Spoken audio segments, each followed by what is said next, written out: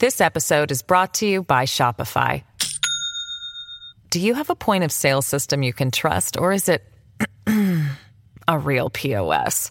You need Shopify for retail. From accepting payments to managing inventory, Shopify POS has everything you need to sell in person. Go to shopify.com/system, all lowercase, to take your retail business to the next level today. That's shopify.com/system.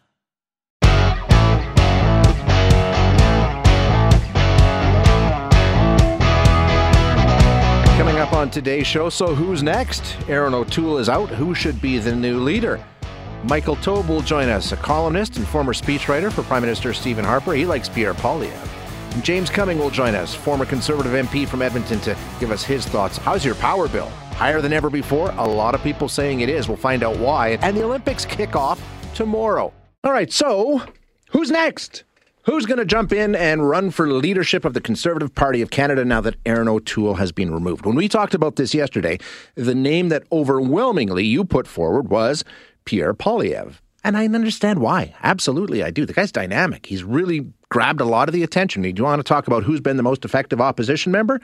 I think it's head and shoulders Pierre Poilievre. I don't think anybody's even been close. So is he the guy? We're going to get some insight and get some perspective. We're going to chat now with Michael Taube, who is a columnist for Troy Media and Loonie Politics. He's a contributor to the National Post, Washington Times, and was a speechwriter to former Prime Minister Stephen Harper. Michael, thanks so much for your time this morning. I appreciate you joining us. Oh, my pleasure, Shay. Thank you. So I guess out of the gate, we would have to say, right? I mean, opening line odds, as they say, Pierre Poilievre is the odds-on favorite, but we don't even know if he wants it. But he's the name that everyone's talking about, isn't he? Yeah, the Vegas bookies would definitely say that, especially if they were here in this country. But yeah, I think so. I mean, if he chooses to run, and as of right now, Pierre Poilievre is uncommitted. He has said, I think early as Tuesday or late on Tuesday, that he didn't really want to be part of the discussion or talk for the leadership. But at the same time, that was also before the secret vote was held that determined that Erin O'Toole's fate as leader of the Conservative Party, ended that day. Yeah. But he would certainly be the front runner if he chose to run. And I talk about it in my National Post column. I've known Mr. Poilievre since he was an intern in Jason Kenney's office way back when, which I guess shows a bit of my age and my gray hair. But I've known him a long time. He's a very intelligent, very talented guy, very experienced as well. I mean, he's been in politics now for a long period of time, but I don't have to tell your listeners that. They know him intimately.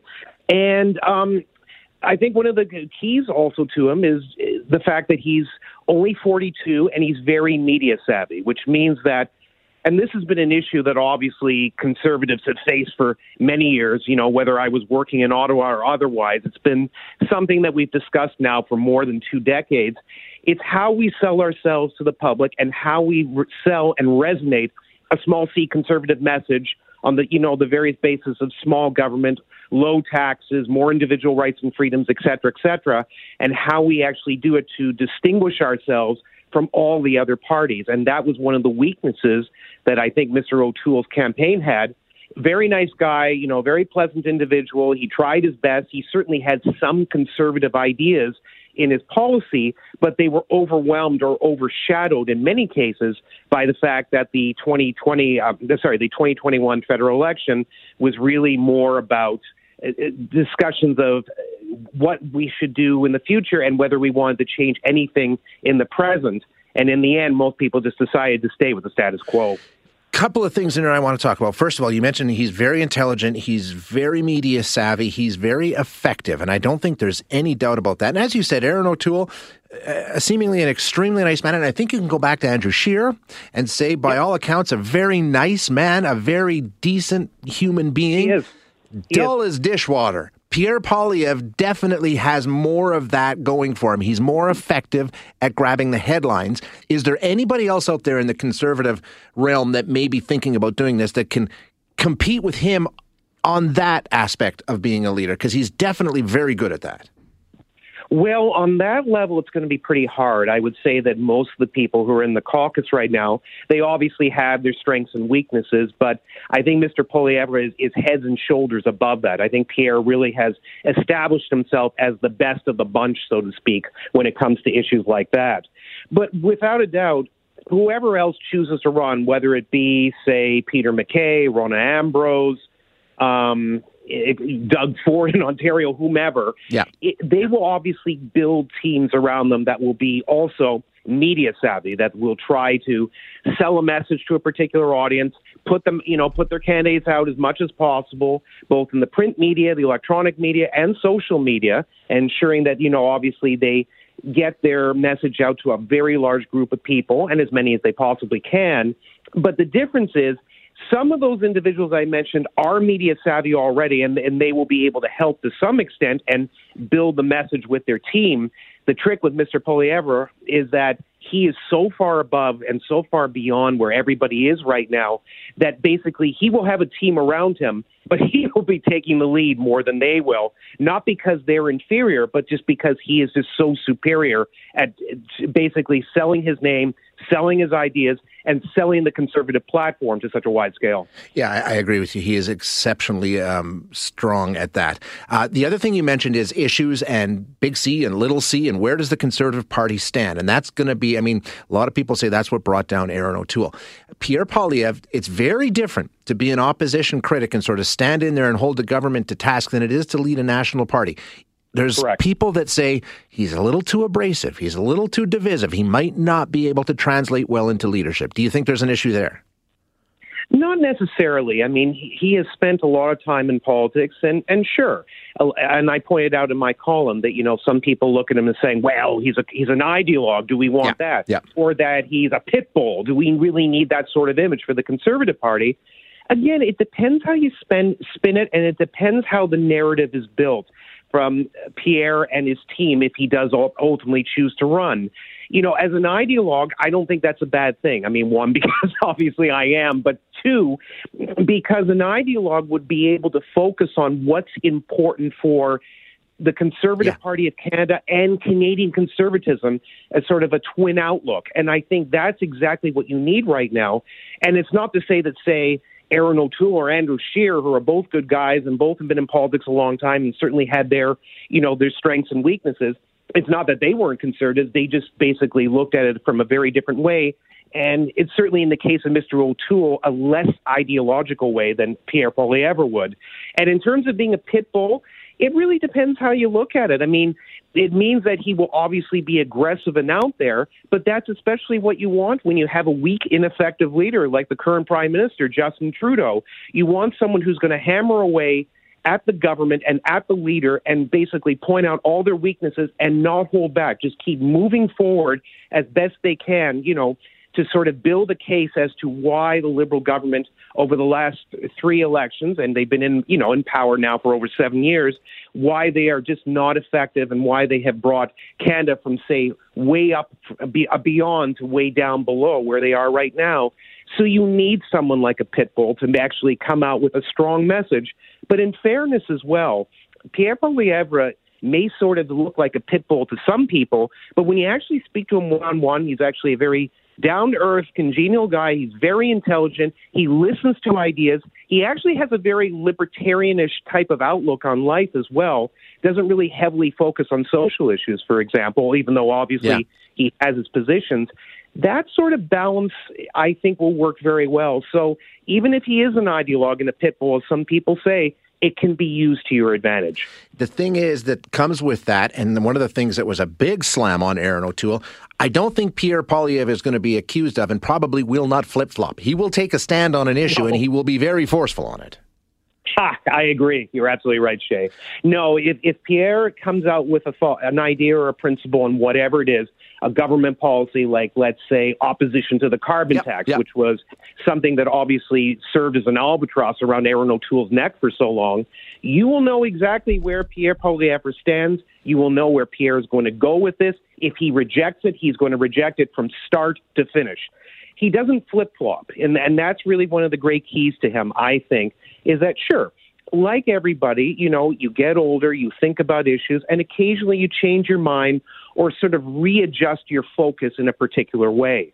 But the basic core elements of small c conservative thinking are well within Pierre Poilievre's grasp, and he has his eyesight laser-focused on what is best for Canada from a conservative fashion, more than quite a lot of people who are currently in the caucus right now who are conservatives but might not necessarily take a certain stance or a particular position that would unfortunately be maybe a little more successful sometimes with a Main Street audience that mostly sits on the fence and just, goes whichever way the wind blows, but a little less so when it comes to ensuring that your red meat conservatives or your conservative base are properly aligned with your vision. They will not find that with Pierre.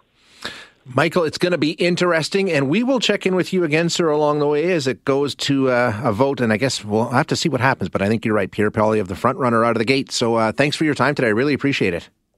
Oh, my pleasure. Have a great day. You too. That is Michael Taube, who's a columnist for Troy Media and Loonie Politics, contributes to the National Post and the Washington Times, and used to be a speechwriter for Stephen Harper.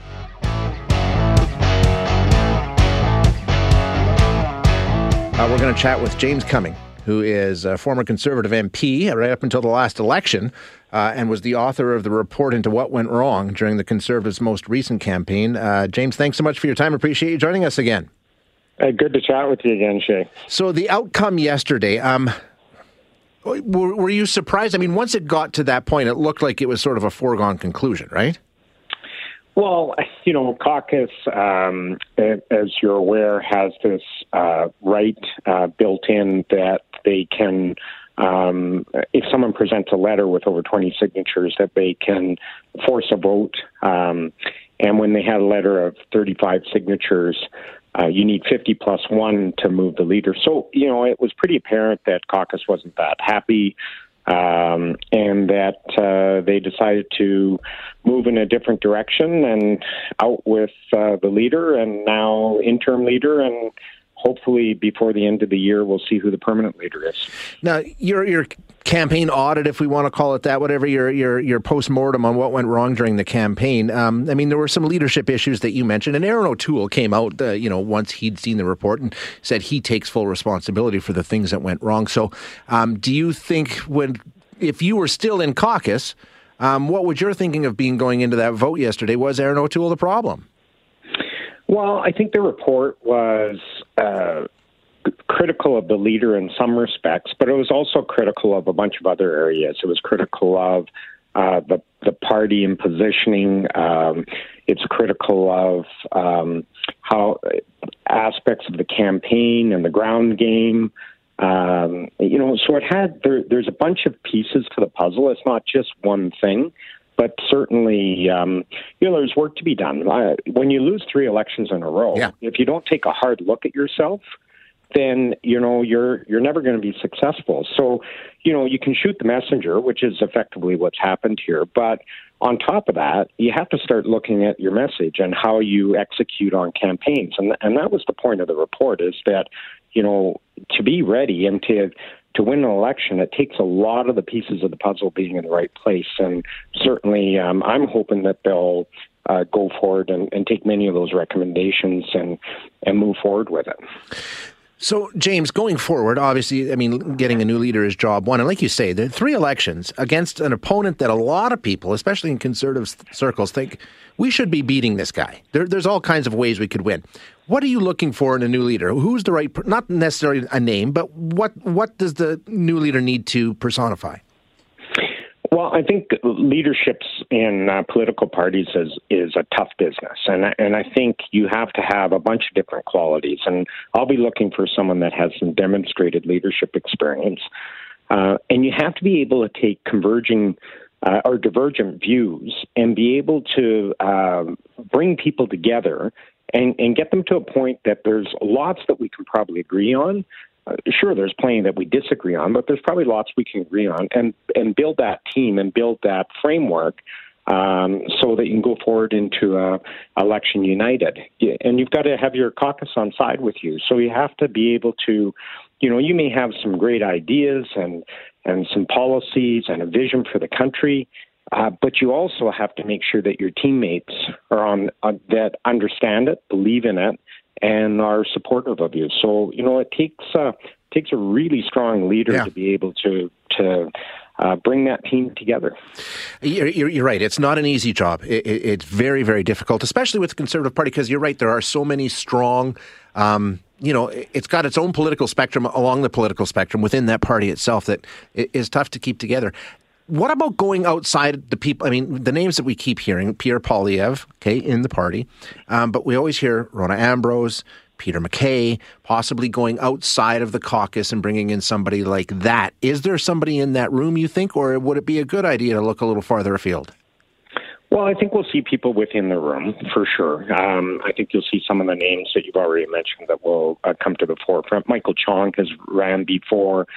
Pierre is certainly, many people, many of your listeners have put his name forward.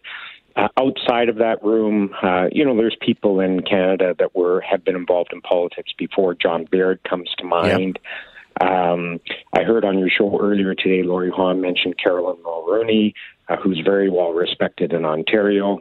And there may be other names that come up, and there may be someone completely out of the realm of what people are thinking. We've seen this before where someone from the outside comes in and comes up with a strong credentials and a respected name and doing this for the right reasons to try and get Canada on the right track. And so that might appeal to the membership. But it's the membership decision. So, you have to appeal to that membership first, and then you have to be able to put something together that sells to Canadians and inspires Canadians to vote for Conservatives. And obviously, James, not a lot of time here. I mean, we don't know when the next election will be with a minority government. Could technically happen at any time, but it's going to be sooner rather than later. So you got to get going on this pretty quickly. Yeah, I did hear the President Rob Batherson, who I agree with wholeheartedly on this, that he expects that it'll be complete by the end of the year. And I'd fully support that. I think for a leader, you want to have some time. And Aaron didn't have a ton of time after winning the leadership, and then we went into a snap election.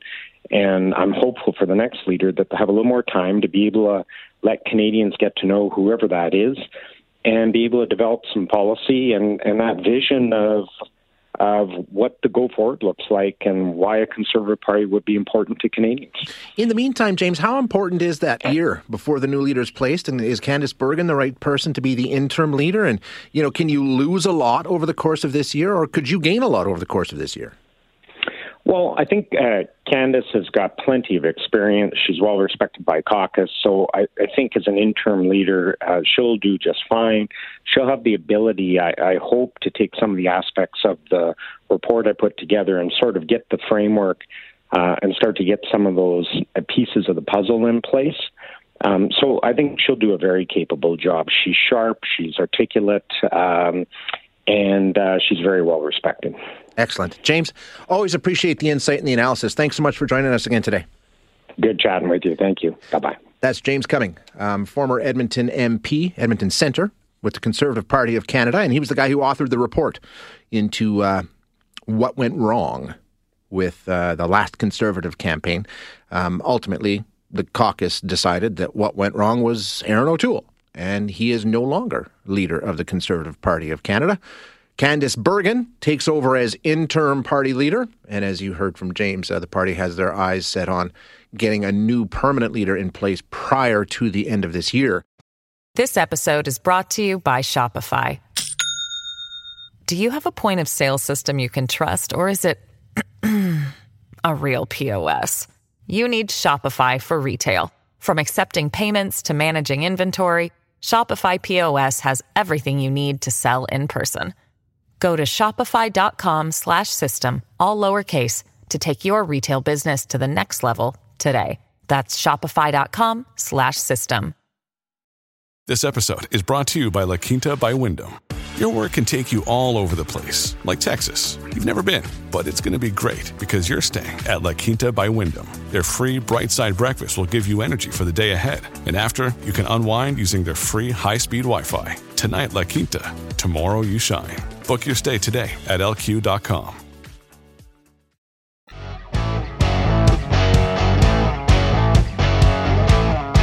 How's the power bill at your place? If you're like so many people that I've heard from recently, just everybody's getting a little bit of shock when they take a look at this month's power bill. Higher than they have ever seen before, some people are saying. So what's going on? Why is it like this? Is there anything you can do, and how long is it going to last? We're going to get into all of those issues with Joel McDonald, who is the founder of EnergyRates.ca. Joel, thanks so much for your time today. I appreciate you joining us. Yeah, happy to do so. I think this is sort of the talk of, well, not just the town, talk of the province anyway, maybe even the country. Everybody sort of saying, wow, what's going on? I've never seen a power bill like this. So just how much higher are these bills that you're seeing? Yeah, and I think I could even expand and say it may actually be the talk of the globe. Is that right? It's not just a phenomenon in Canada. We're seeing, astronomical commodity prices across the globe for various reasons. But to answer your question, specifically here in Alberta, there's a few different regions with different pricing mechanisms, so we can speak in generalities. Yeah. Then there's 3 different types of products, and this has actually caused a lot of confusion for Albertans. There's 3 different ways you could be purchasing your electricity and natural gas, and depending on how you're currently purchasing it, you could see a significantly different price.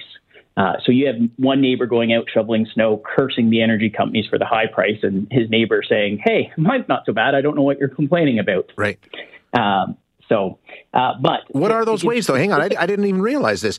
What are the different ways you can be doing it? So the first way would be the regulated rate option. Okay. Essentially, 15, 20 years ago, all of the power natural gas markets were regulated. There was only one company that provided service. In Edmonton, it would be EPCOR, Edmonton Power Company. In Calgary, it's EDMAX.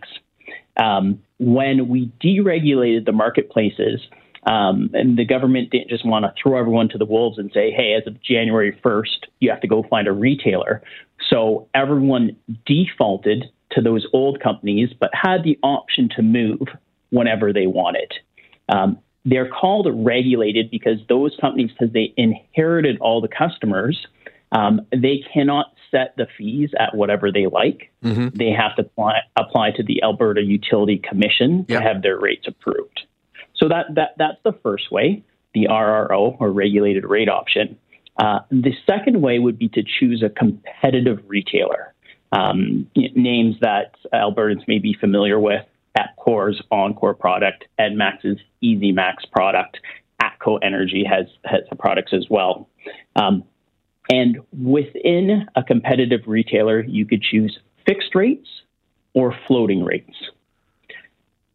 When I referenced there being confusion, people that chose a competitive retailer on floating rates are seeing very high rates, as are the RRO rates.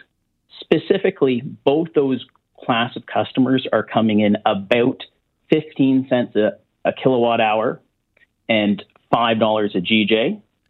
And historically, they would be paying, well below 7 cents. Wow, so more than double. A GJ, more than double. Year over year, taking December numbers, they have definitely doubled. Holy cow. Why? What's going on? Why? I mean, I know it's all a global commodity and all. I mean, how did we get here? Yeah. It actually gets worse as well, because 3 things that are adding to just the price of commodity. We do have the federal carbon tax, which is currently at $2.10 a GJ, in April moving to $2.62 a GJ. So that gets tacked onto the bill. We also, a smaller portion of it, but I don't know if your listeners will remember, but back in 2020, we had the utility deferral program, which allowed Albertans to defer their energy bills and not pay them when the pandemic first started. Yeah. Which in theory was a good idea. However, it wasn't a subsidy. It was just a deferral program. You're still paying it. So responsible consumers realized they still had to pay it and did pay it. Some people, regardless of their financial circumstances, chose not to pay it. Yep.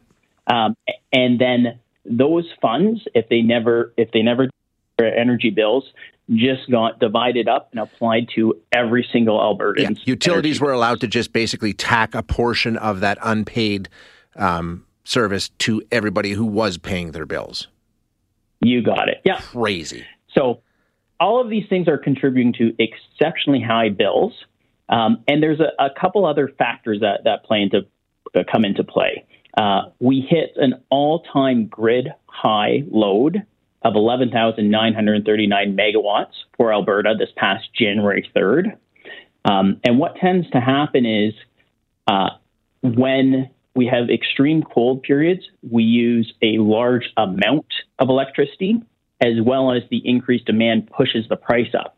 So it kind of hits us two ways. We're seeing a higher price per kilowatt on our bill, and we're actually consuming more kilowatts. And of course, the same is for natural gas. How long do we anticipate this? I mean, nobody has a crystal ball here, Joel, but what are you sort of thinking we're going to see these kinds of record high prices for? I mean, is it long term? Is it here permanently? Yeah, we don't have a crystal ball, but what we do have is a summary of all experts' opinions, which is essentially what the futures markets are. So both electricity and natural gas trade on a public market, and you can trade futures contracts. So you can buy and sell gas for June and July of 2023, 2024. Each month has a trading period. And right now, all those experts are agreeing that we're going to remain in these high price points at least till, Q2 2023. So we have about another year and a half. And then the back end of the curve is some uncertainty. It's currently pulling back a little, but as we get closer to those dates, we'll see what happens. Okay, last one before I let you go, and probably most important for our listeners, what can we do? I mean, if that bill just came through last month and you were like, wow, is there anything you can do to cushion that blow? Absolutely. So historically, the RRO product had the price cap on it, and it was the most advantageous product. However, things have changed, and now with the removal of the price cap, the lowest costs are coming out of the fixed-priced electricity and natural gas agreements. And to give you firm numbers, we talked about in and around 15 cents per kilowatt hour on the floating rate and the RRO. Fixed prices are in and about 7 cents per kilowatt hour, so half the cost.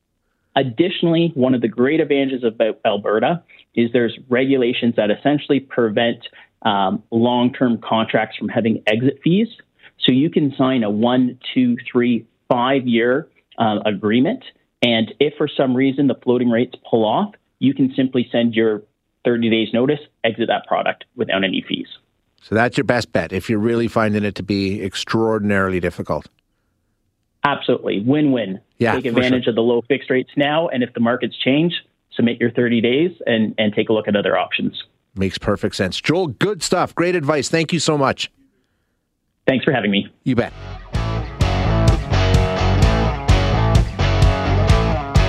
The Olympics are underway in Beijing. They officially kick off with the opening ceremonies tomorrow, which I think will actually be like early morning for us. Really early morning. But anyway, the official kickoff happens tomorrow with the opening ceremonies. But it's weird, right? The Olympics this year are very, very strange. And not just because of the pandemic. Let's talk about that with Dr. Angela Schneider, who is the director of the International Center for Olympic Studies, Western University, also a former Olympian, and someone we've chatted with before. Doctor, thanks so much for your time today. I appreciate you joining us. It's a pleasure to be here. Yeah, how do you feel about these Beijing Winter Games? How are you feeling about them as they get started? They are very different from most Olympics, aren't they? Well, they are for a number of reasons. There's no doubt that there's always been some kind of crisis debate in the media leading up to an Olympic Games. So, you know, doping, terrorism, Zika virus, to name a few. But this time, we really do have some quite extreme situations that we've never had before. First of all, it's 6 months since the last Games. So I think people are exhausted from Olympic Games. Yeah. Now, they haven't actually had a chance to recover their interest levels. Second, the athletes themselves have gone through absolutely extraordinary, difficult conditions to get to China. If they made it through qualifications, through COVID restrictions and all of that stuff. And then if they test positive when they arrive, as some have, they have to go into isolation, and they don't know if they'll be out in time for their actual competition day time. So they may have went all the way to China for nothing. So the stress on the athletes for these Olympic Games, we've never seen anything like this. Never. No. And I've seen stories heading over, I think it was the U.S. and the Canadian team both telling their athletes, hey, don't take your own phone, maybe. Maybe get yourself a burner phone. Don't use this app. The kinds of security concerns that they're facing are unprecedented too. Absolutely. The worries that the team and the athletes and the protocols, all the things that they have to concern themselves with are all distracting from their job, what they want to do when they get there, which is, of course, have the best performance of their life and live their Olympic dream. It's extremely truncated and extremely controlled. And, they're even getting warnings through the Chinese media that they need to be careful what they say if they do say something about anything. Boy, oh boy. Yeah, so this is really extraordinary. So we have never had athletes go through what they've gone through, and we've never had a situation with, now the pandemic second Olympics within 6 months. And the political, we've got a diplomatic boycott going on as well. So we haven't had boycott type issues, big ones for Canada anyway, in the United States for quite a while. So the question is it worth it for the athletes? I mean, as you say, we've got the diplomatic boycott. I know a lot of people that I've spoken to here on the show say, why are we doing this? Why are we having games in Beijing even to begin with? It's craziness. It shouldn't even be happening. But the other argument has always been, well, it's important to the athletes, and this may be their one and only shot, and we don't want to deprive them of that. They've gone. They're getting ready to compete. So obviously they've made the calculation, and it's worth it to them. Well, and, what choices do they have? The athletes didn't select the host city, and they were being asked to pay the price for that selection. And really, that's just not fair. I think it's worth reminding people that less than a half, it's certainly the majority don't get to go to 2 Olympic Games. Like 1 Games is the majority, right? Yep. So this really is their chance for their Olympic dream for most of them. And, they have done so much this time to get there. And is it worth it? Well, you know what? You ask them before they leave, they're going to go. Yeah. They still want to be there. And even with the risk that if they test positive and they have to go into isolation, they won't even get to the competition for the day of the event if they're in isolation. Yeah. So it's huge. It's huge stress. It's huge uncertainty. It's absolutely amazing what they have gone through. It really is. It's just remarkable in so many different ways. What do you expect? Are these games going to go off relatively smoothly? Well, China certainly is implementing a much stricter COVID strategy than even Tokyo did. And, the Japanese did an incredible job with the restrictions and trying to prevent infections. But the Chinese have called it the zero COVID strategy. I mean, you've seen the pictures of them in hazmat suits, walking around. They've got these very strict enforced bubbles. I mean, it's even much more than happened in Tokyo. So, it really is the case that you're sitting here looking at this and going, what an extraordinary experience. I mean, you want an extraordinary experience at the Olympic Games, but not necessarily like this. That's the thing. As someone who's been to an Olympics, I mean, that's sort of like, you want to talk about all of it coming down to one, I don't know, in some cases, in 10 seconds of your life, and all the buildup and all the things around it and having to be able to focus on that one brief moment in time. I'm just wondering if you were an athlete at these games, what your strategy would be. What would you tell athletes who are getting ready to compete with all of the nonsense that's going on around there that they can't control? How do they possibly go out and do their best? They really have to focus inward. Athletes do train for that, It is the case that no matter where the Olympics are or any international competition like that, and even national competitions, there's a lot of stress and distractions. And so the athletes do train to focus inward and focus on their work and their performance. But in this case, they're really, really going to have to call on that. And for some more seasoned athletes, that might be a little bit easier. Yeah. Some of the new people on the block, that's going to be really tough. This is just so foreign all the way around, the whole experience. And they're not getting the true Olympic experience either. So, they won't know that because they won't have been to another games to compare it to unless there are Olympians. And there are some that have been to other games, and they will feel it and see how truncated the experience is. But they're still there, and they're still trying to live their dream.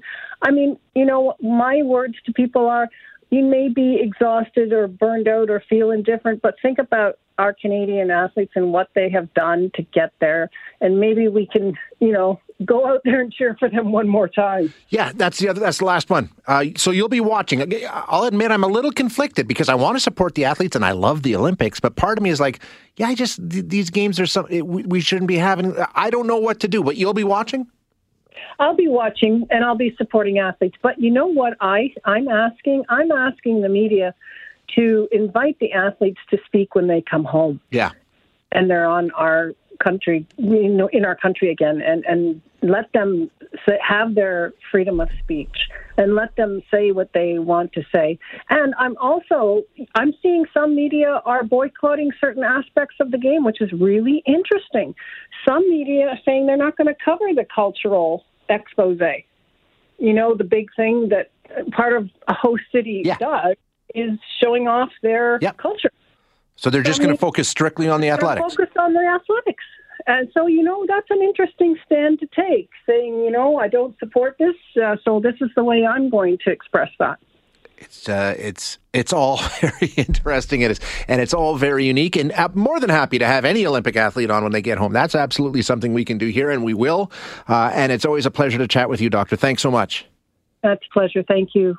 Dr. Angela Schneider, who is the director of the International Center for Olympic Studies at Western University, former Olympian, competed as a rower for our country. Thanks for listening today. To hear any of our other interviews, you can find them wherever you find your favorite podcasts. And if you like what you hear, don't forget to rate and review us.